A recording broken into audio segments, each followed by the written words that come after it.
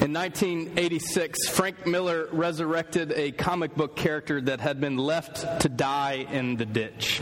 After being overshadowed by the superior colleague of Superman, and after having a severe dent on the ideology behind this character, Frank Miller resurrected Batman essentially from the dead. Nothing had neutered Batman more than the 1960s TV show. I mean, could that be any more annoying? Na Batman. That and the spandex just completely ruined Batman. And so Frank Miller came together with DC and completely reimagined this character by introducing him back into a comic book series called The Dark Knight Returns. And so Miller reimagined this character back to his original form that would literally strike fear into the hearts of his enemies. And you see the character wrestling between Bruce Wayne and Batman, not sure who he was and who he really wanted to be. And this reimagination of Batman is what propelled us into the 1989 and 1992 Tim Burton Batman movies, as well as Christopher Nolan's trilogy. And Batman has always fascinated me. He's a fascinating character because he is the one person who will stand and do what it takes to protect Gotham City. And Gotham City is this weird city because it's full of corruption. The cops are dirty, the police commissioner and the mayor are dirty. Everybody who's supposed to be protecting this city has the hand and the back pocket of the mob. The mob is running this city. And so there's only really two people who will stand in the face of this. A man named Jim Gordon, who is a cop, and Batman. And so while everyone else, the rich included, will fail to stand against what is happening, Batman and Jim Gordon are the two people that will stand up and do what it takes, not just giving it lip service, but do what it takes to make a change. And so it's that mindset that brings us into our text this morning in James chapter 1, verse 22. Now for the last 2 weeks, we have been working our way through this fascinating book. As we dig verse by verse through the book of James, we begin to see just how much it parallels the teaching and ministry of Jesus, and that's the fact that it only mentions the name of Jesus twice within the entire book. In the first part of James chapter 1, he challenges to take a different perspective of what trials look like in our life. He says, take joy in the trials and suffering of your faith. And then last week we wrestled in the fact that he looks at what is this temptation that we have within our life? What is it the thing that goes to the deep carnal nature of who we are, of what we desire within the heart of who we are as an individual? And he challenges us to accept the Word of God planted in us as a way of resisting the desires of our life. And it's this idea of taking this Word of God within us that he's going to carry on in verse 22 when he says, do not be merely listeners of the Word and so deceive yourself. Do what it says. Anyone who listens to the Word but does not do what it says is like someone who looks at his face in the mirror and after looking at himself goes away and immediately forgets what he looks like. But whoever looks intently into the perfect law that gives freedom and continues in it, not forgetting what they have heard, but doing it, they will be blessed in what they do. Carrying the tide from 2013, which was known as the year of the selfie, 2014 really amped up the statistics on selfie. It's amazing to look at the number of selfies that were posted on Instagram and Twitter and Snapchat and Facebook and that were sent over text waves. It is fascinating. In 2013, they're still putting the statistics together for 2014. In 2013, 69 million hashtag selfies were posted on Instagram. And there was 15 billion selfie photos posted on Instagram. So imagine that in 2014 pressing it up. And what's so fascinating about it has started this new industry that you can buy a selfie stick. You can buy this retractable thing that you can stand out and get the appropriate image that you want, which is perfect for me that has short little arms. I can't encompass the entire family. So I can buy a stick that I can put on the end and hit a button and it does exactly what I need it to. This is my favorite selfie that was taken. A group of teenagers climbed to the highest skyscraper in Hong Kong. They are 1,135 feet up in the air without safety equipment or climbing equipment to take this amazing selfie. It's crazy. And February 3rd, the NTSB released an investigation that found that a pilot had taken a selfie of himself at the point that he lost control of a plane and killed himself and another individual. A selfie was to blame for the death of 2 people. So what's fascinating is we are a people that are not unfamiliar with our own image, would you say? Can you imagine a day where you didn't have cell phones to be able to take pictures? I mean, I remember the old StarTAC phone like that I had, like just a flip-up phone. So can you imagine a time where you couldn't take a selfie and fill the clouds with your pictures? But imagine a day where you didn't even know what your own image was.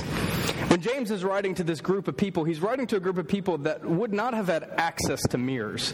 Mirrors were very uncommon in James' day. In fact, the more likely person to have a mirror was someone who was rich. And so James is saying that if you so rarely were able to see yourself in a mirror, that's something that you wouldn't forget. If you rarely were able to see your own image, that's not something you would forget, which is what brings irony slamming down hard on this text when he says, what kind of idiot would look in a mirror and then immediately walk away and forget what they look like? James compares that. He says, why would you listen to the Word of God? This living Word of God that God has planted in you, this Word of God that literally spoke life into existence. He says, why would you listen to that and then walk away not doing what he says? He says that's comparable to an idiot looking at himself in the mirror and then walking away and forgetting what he looks like. James says, what's the point? What is the point of even listening to the Word of God in our life if we're not going to put it into practice? What is the point? And one of the most brilliant and fascinating stories from the Gospels that really conveys this message takes place in the Gospel of Luke. I was recognizing this morning that it's been a year since we finished up the Gospel of Luke. We were in there a long time, but it's already been a year. That's crazy. And it's this story where Jesus is going into this town, and it says this rich young ruler comes up to Jesus, and he asks Jesus, what must I do to inherit eternal life? And Jesus responds to him this, well, you know the commands. Don't illicit sex. No killing, no stealing, no lying. Honor your father and your mother. And the guy, in almost this smug, arrogant, self-righteous way, looks at Jesus and says, I've done all those things. I've honored my father and mother. I go to the temple. I give my 10% like I'm supposed to. I've done all these things. And so Jesus looks at him and says, great. Well, there's one thing you lack.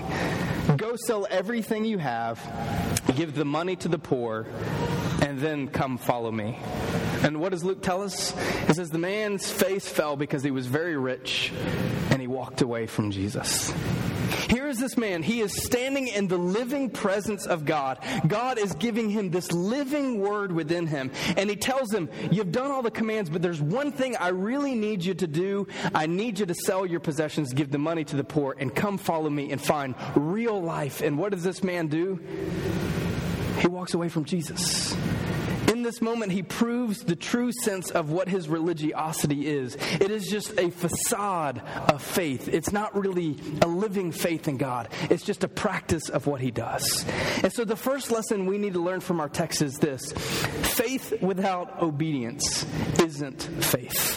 What did James say in verse 22? He says, don't listen to the word of God and do not do what it says. You deceive yourself. Essentially, James says, don't lie to yourself thinking you have faith in God when you're not really allowing God to lead you in your life. And I think this is hard for us being followers of Jesus in America. Because being a religious person in America is easy. It's really easy. In fact, it's trendy in a lot of places. And this is not a diss on the mega church, but think how easy it is to be part of a mega church. You simply are just a face in a crowd, doing what everybody else does, mechanically going throughout your faith, and no one has to see you. That's why it's so popular in America. That's why they're so attractive. It's so easy to be religious in America because we just simply do all the things we've always done. Sunday morning is simply a routine for us, where we get up, we get dressed, we head out the door usually in a panic, which we would never get in an argument on the car ride on the way to church, and then when we arrive, everybody's all smiles, right? That never happens. We drink our coffee, we sit, we stand and worship, we sing 2 or 3 songs, we listen to the pastor preach for 20, 30 minutes, sometimes 40 minutes if he's feeling really good about the message. We do a closing song, and then we leave, and we check that off our to-do list for the week. In 60 to 80 minutes, we have fulfilled our religious obligation. But is there any obedience in that?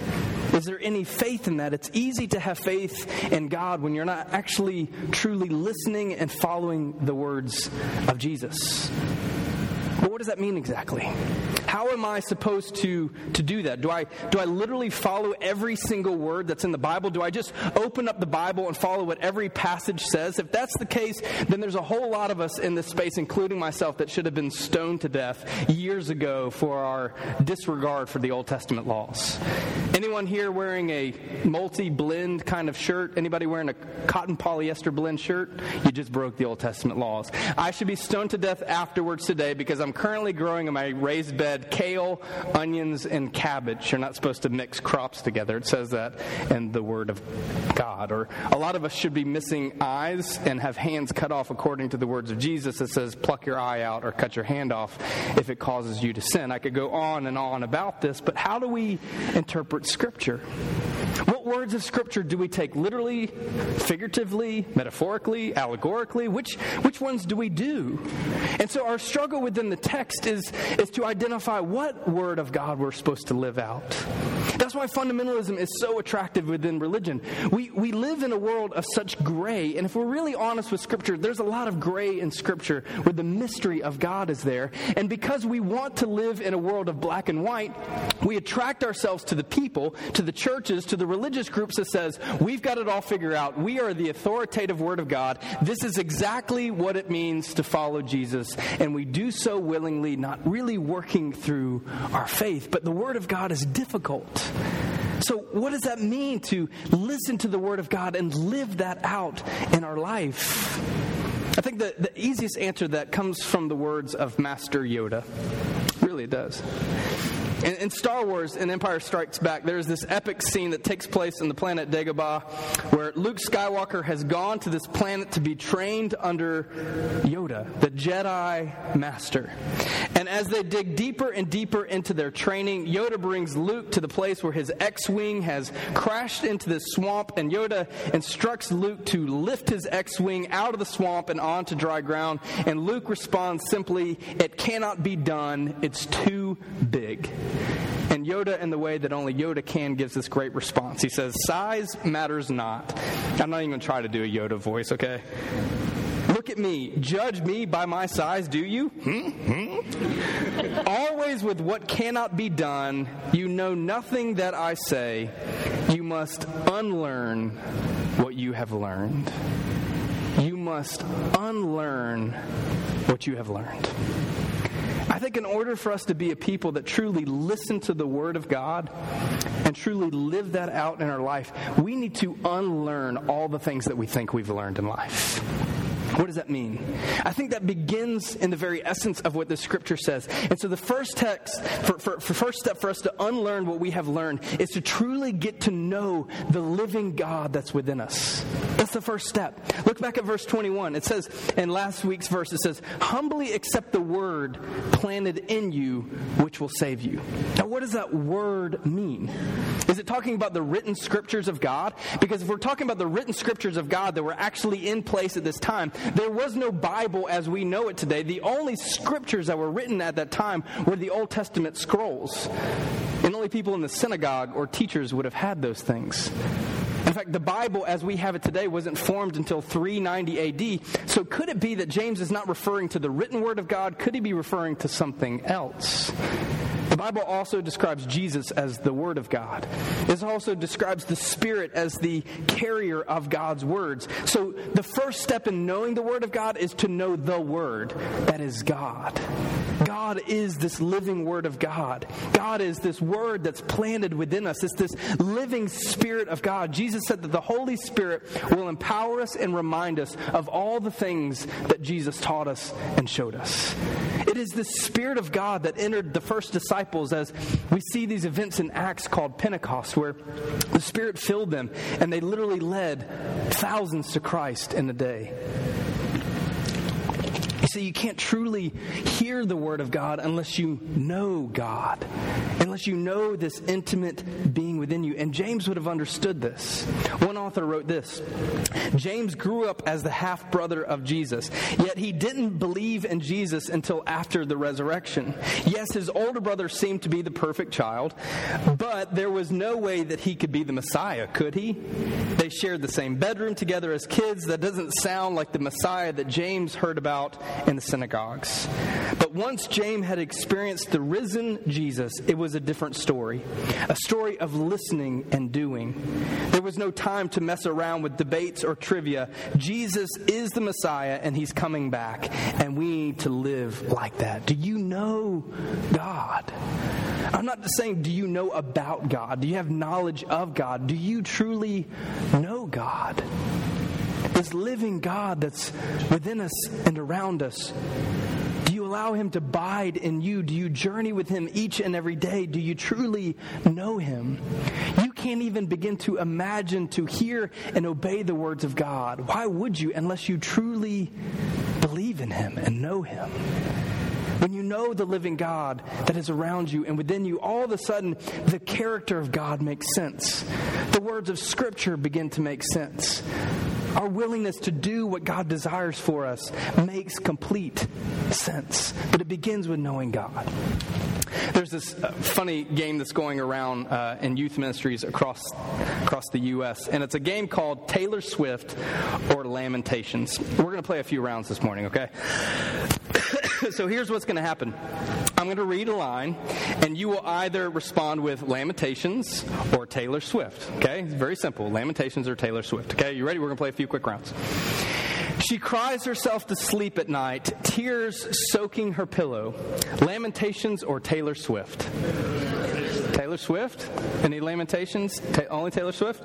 It's actually Lamentations 1-2. Yeah. Let's go to the next one. Your knives and swords and weapons you use against me. Taylor Swift or Lamentations?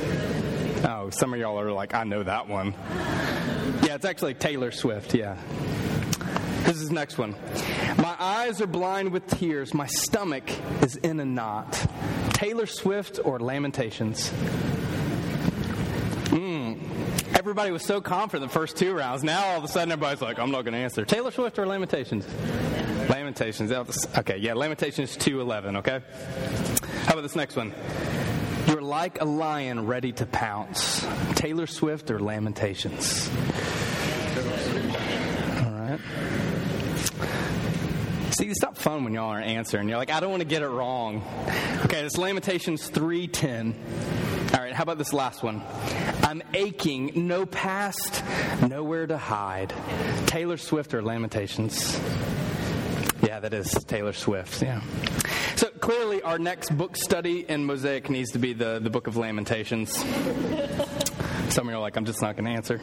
And obviously we're being a bit facetious, but when it comes down to it, do we really know the Word of God? Do we really know it? Now, nobody's expecting you to know all 66 books of the Bible in order. Nobody's expecting you to quote all 31,102 verses of Scripture within it. Yet as a people of God, shouldn't we actually know the Word of God? So as we get to know this God, this living God within us, we also should feast on the written Word of God. James describes this as the perfect law that gives freedom. Excuse me. This is the third time that James has used this word teleos within his scripture verses. It's the word for perfection, but it's not perfection in the sense that you're thinking about. It doesn't mean you need to be sinless in your life, perfectly sinless. What the word means is complete or mature. So James is saying this Word of God brings about in our lives this sense of perfection, of maturity within us. The great theologian Soren Kierkegaard wrote this: the fundamental purpose of God's words is to give us truth true self-knowledge. It is a real mirror. And when we look at ourselves properly in it and see ourselves as God wants us to see ourselves, the assumption behind this is the purpose of God's revelation is for us to become transformed, to become the people of God that He wants us to be. But this is impossible until we see ourselves as we really are. It's strange to hear that the Word is this perfect law that gives freedom. How can laws give freedom? I don't know about you, but I've always been a rule breaker and found freedom in breaking the rules. Anybody out there a lawbreaker? Yeah, I am, okay. Anyways, judge me for it. So how does that make sense? How does the law give us freedom? What's amazing is that as we look at scriptures, as we begin to recognize that God is calling us to deny certain aspects of our desires for a purpose. And until you are willing to believe the words of God, to resist some of those things in your life, you cannot begin to see the freedom that is in living the life that He's called us to.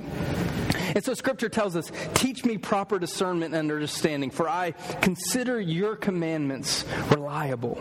Do you consider the Word of God reliable, this living thing within you that gives you life, that matures you, that builds you up in the person that God is calling you to be? You see, it's in Scripture that we begin to see the world as God designed the world, that we begin to see ourselves in the way that God truly desires for us to be. We begin to see that life is bigger than just you and me, but it's about the kingdom of God. And so we must feast on the Word of God. We must dig into the Word of God, that we begin to understand just how dynamic it is, that it is this love letter written to you and to me and for the entire world.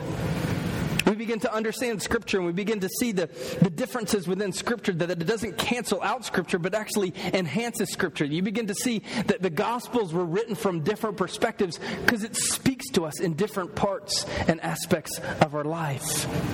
We begin to see Scripture and really begin to know Scripture, so your faith is not based around, in the beginning God created the heavens and the earth is the only Scripture you know, or John 3:16, or Philippians 4:13, or Jeremiah 29:11. We begin to see that Scripture is more than just highlight verses here and there, but it doesn't happen until you feast on the Word of God. Let's return to Dagobah for just a second. Luke Skywalker has gone through a bit more of his training. He's frustrated, and I imagine that Yoda is frustrated with Luke. This is the guy that trained Qui-Gon and Obi-Wan and Anakin and so many more other Jedis. I'm revealing my dorkiness here as we go. And so Luke doesn't get it. Yoda brings him to this X-Wing again, and he says to him, try this again, do this again, and Luke responds to him, all right, I'll give it a try. And this is when Yoda offers one of the best quotes from Yoda. He says, no, try not. Do or do not. There is no try. So as you begin to know this living God within you, as you begin to feast on the Word of God, your responsibility is to know it and to live it. There is no try.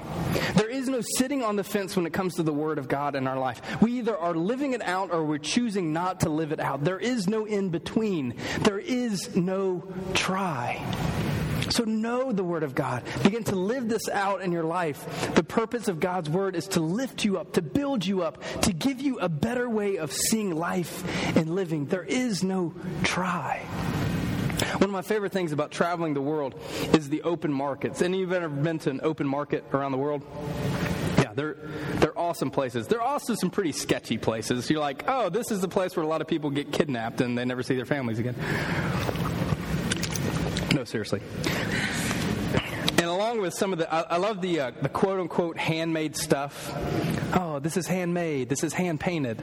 But yet I go around the corner, and it's the exact same thing that the other guy is telling me is handmade and hand-painted. What I love about open markets is the rip-off stuff.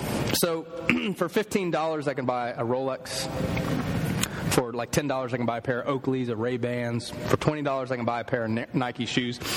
But know that when you're buying it, you're getting what you're buying.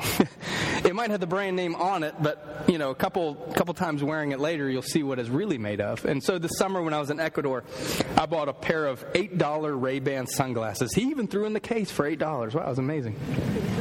4 wears later, an accidental drop. It looked like a rock had come through a windshield in these glasses. It might have the name on it, but it's not really the real thing. And so it is in our faith journeys. There is no faking it when it comes to our faith. We are either living in the way of God, we are either trying to choose to follow the way of God, or we don't do it. That doesn't mean that we're not going to make mistakes. That doesn't mean that we're not going to fall short, but there's a difference between trying to live out the Word of God, actually doing it in your life, and not doing it. You can't fake it. And that's what makes Scripture so tough. Because Christ is calling us not to just do the easy things in our faith, but He's calling us to the difficult things in our faith as well. And this begins with obedience in our life and knowing this Word of God. Jesus didn't have a sense of humor when He looked at us and said, turn the other cheek when people slap you emotionally and mentally and physically. He wasn't kidding around when He said, I don't want you just to love your friends and your family and the people it's easy to love. He says, I want you to love the people that freaking hate you, or the people that you despise. These are the difficult words of Scripture. The Word of God is true, and if we believe it to be this perfect law, then we practice it.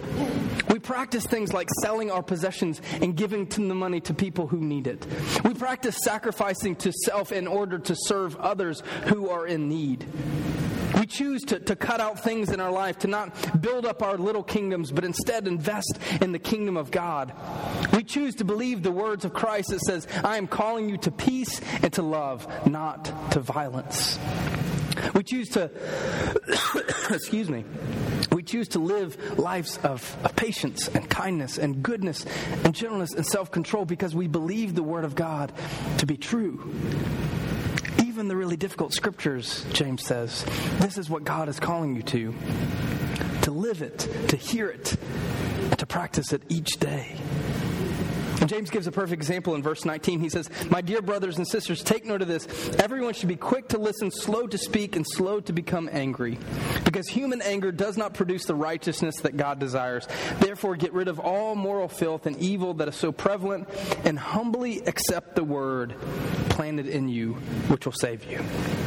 Anger is such a perfect example of how living in a journey of God, feasting on the Word of God, and acting out and putting into practice makes a difference in our life. In fact, you can remove the word anger and you can replace it with anything else that you might have a tendency to, or I might have a tendency to in my life. So replace it with irritability, pride, worry, dishonesty, pessimism, judgmentalism, hostility, aggression, callousness, cruelty, cynicism, dogmaticism, greediness, impatience, intolerance, laziness, apathy, materialism, patronizing, rudeness, sarcasm, tactlessness, and impulsiveness. Replace it with any word you want to. And James says simply, the temptation in our life begins to build. As someone begins to frustrate you and begins to anger you in your life, he says, be slow to speak. Slow to speak. It's this Word of God that's within us that if we begin to put it into practice, it begins to resist the desires of our life. He says, it's so easy in our life to become angry, to become irritability, the things that are people doing. He says, but if you slow yourself down, if you begin to live out the Word of God in your life, all of a sudden that anger is suppressed and subsides. But this happens when the Word of God is firmly planted within us. Have you been living this and practicing this in your life? Because James caps this off and he says, when you do this, not forgetting what you have heard, he says, you will be blessed in all that you do. It's a blessing to resist the dark and broken desires of our hearts. It's a blessing to push away the temptation and choose the more healthy form of living and what God desires for us. It's a blessing to know that that the journey with God brings something whole into our life. It's a blessing to know that when we can live this out, it makes a difference in our relationships, in our day-to-day living. It's a blessing to know that God can do great things in you and through you. That is what it means to be a blessing by living out the Word of God. And I think the best way to really cap off this, to really truly understand what James is trying to say, we turn our attention to a parable of Jesus. And after Jesus gives one of the more lengthy and in-depth teachings in the ministry in Matthew chapter 5 through Matthew chapter 7, after he finished saying, blessed are the peacemakers, the merciful, After calling us to not resist and to resist anger and violence in our life, after teaching us that followers commit to this deep commitment in their life, after teaching us that we should be quick to pray and not worry in who we are, after sternly warning us against judging others, Jesus utters this amazing parable. And he says, "Therefore, who hears these words of mine and puts them into practice is like a wise man who built his house on a rock. The rain came down, the streams rose, and the winds beat against that house, yet it did not fall, because it had a foundation on the rock. But everyone who hears these words of mine and does not put them into practice is like a foolish man who built his house on the sand. The rains came down, the streams rose, and the wind beat against the house, and it fell with a great crash.